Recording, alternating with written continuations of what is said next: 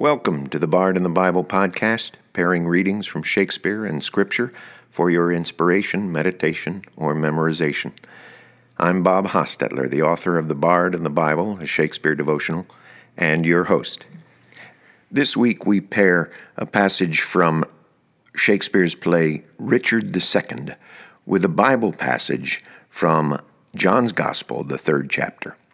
First, Richard II's speech from Richard II, Act 3, Scene 2.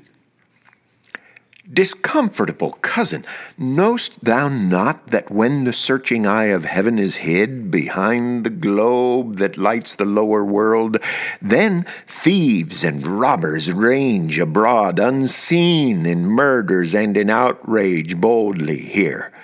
But when from under this terrestrial ball he fires the proud tops of the eastern pines and darts his light through every guilty hole, then murders, treasons, and detested sins, the cloak of night being plucked from off their backs, stand bare and naked, trembling at themselves? So, when this thief, this traitor, Bolingbroke, who all this while hath revelled in the night whilst we were wandering with the Antipodes, shall see us rising in our throne, the East, his treasons will sit blushing in his face, not able to endure the sight of day, but self-affrighted, tremble at his sin.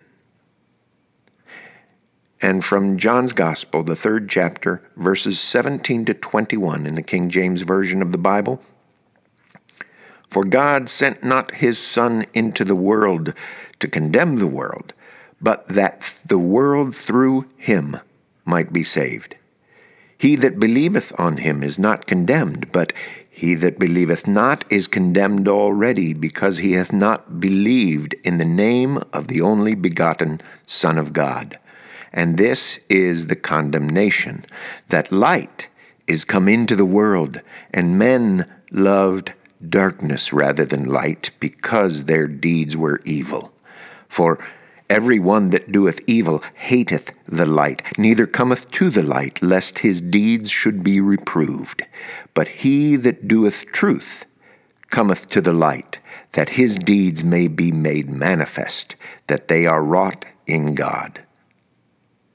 More informative and inspiring parallels between Shakespeare's works and the King James Version of the Bible are explored in the daily entries of The Bard in the Bible, a Shakespeare devotional.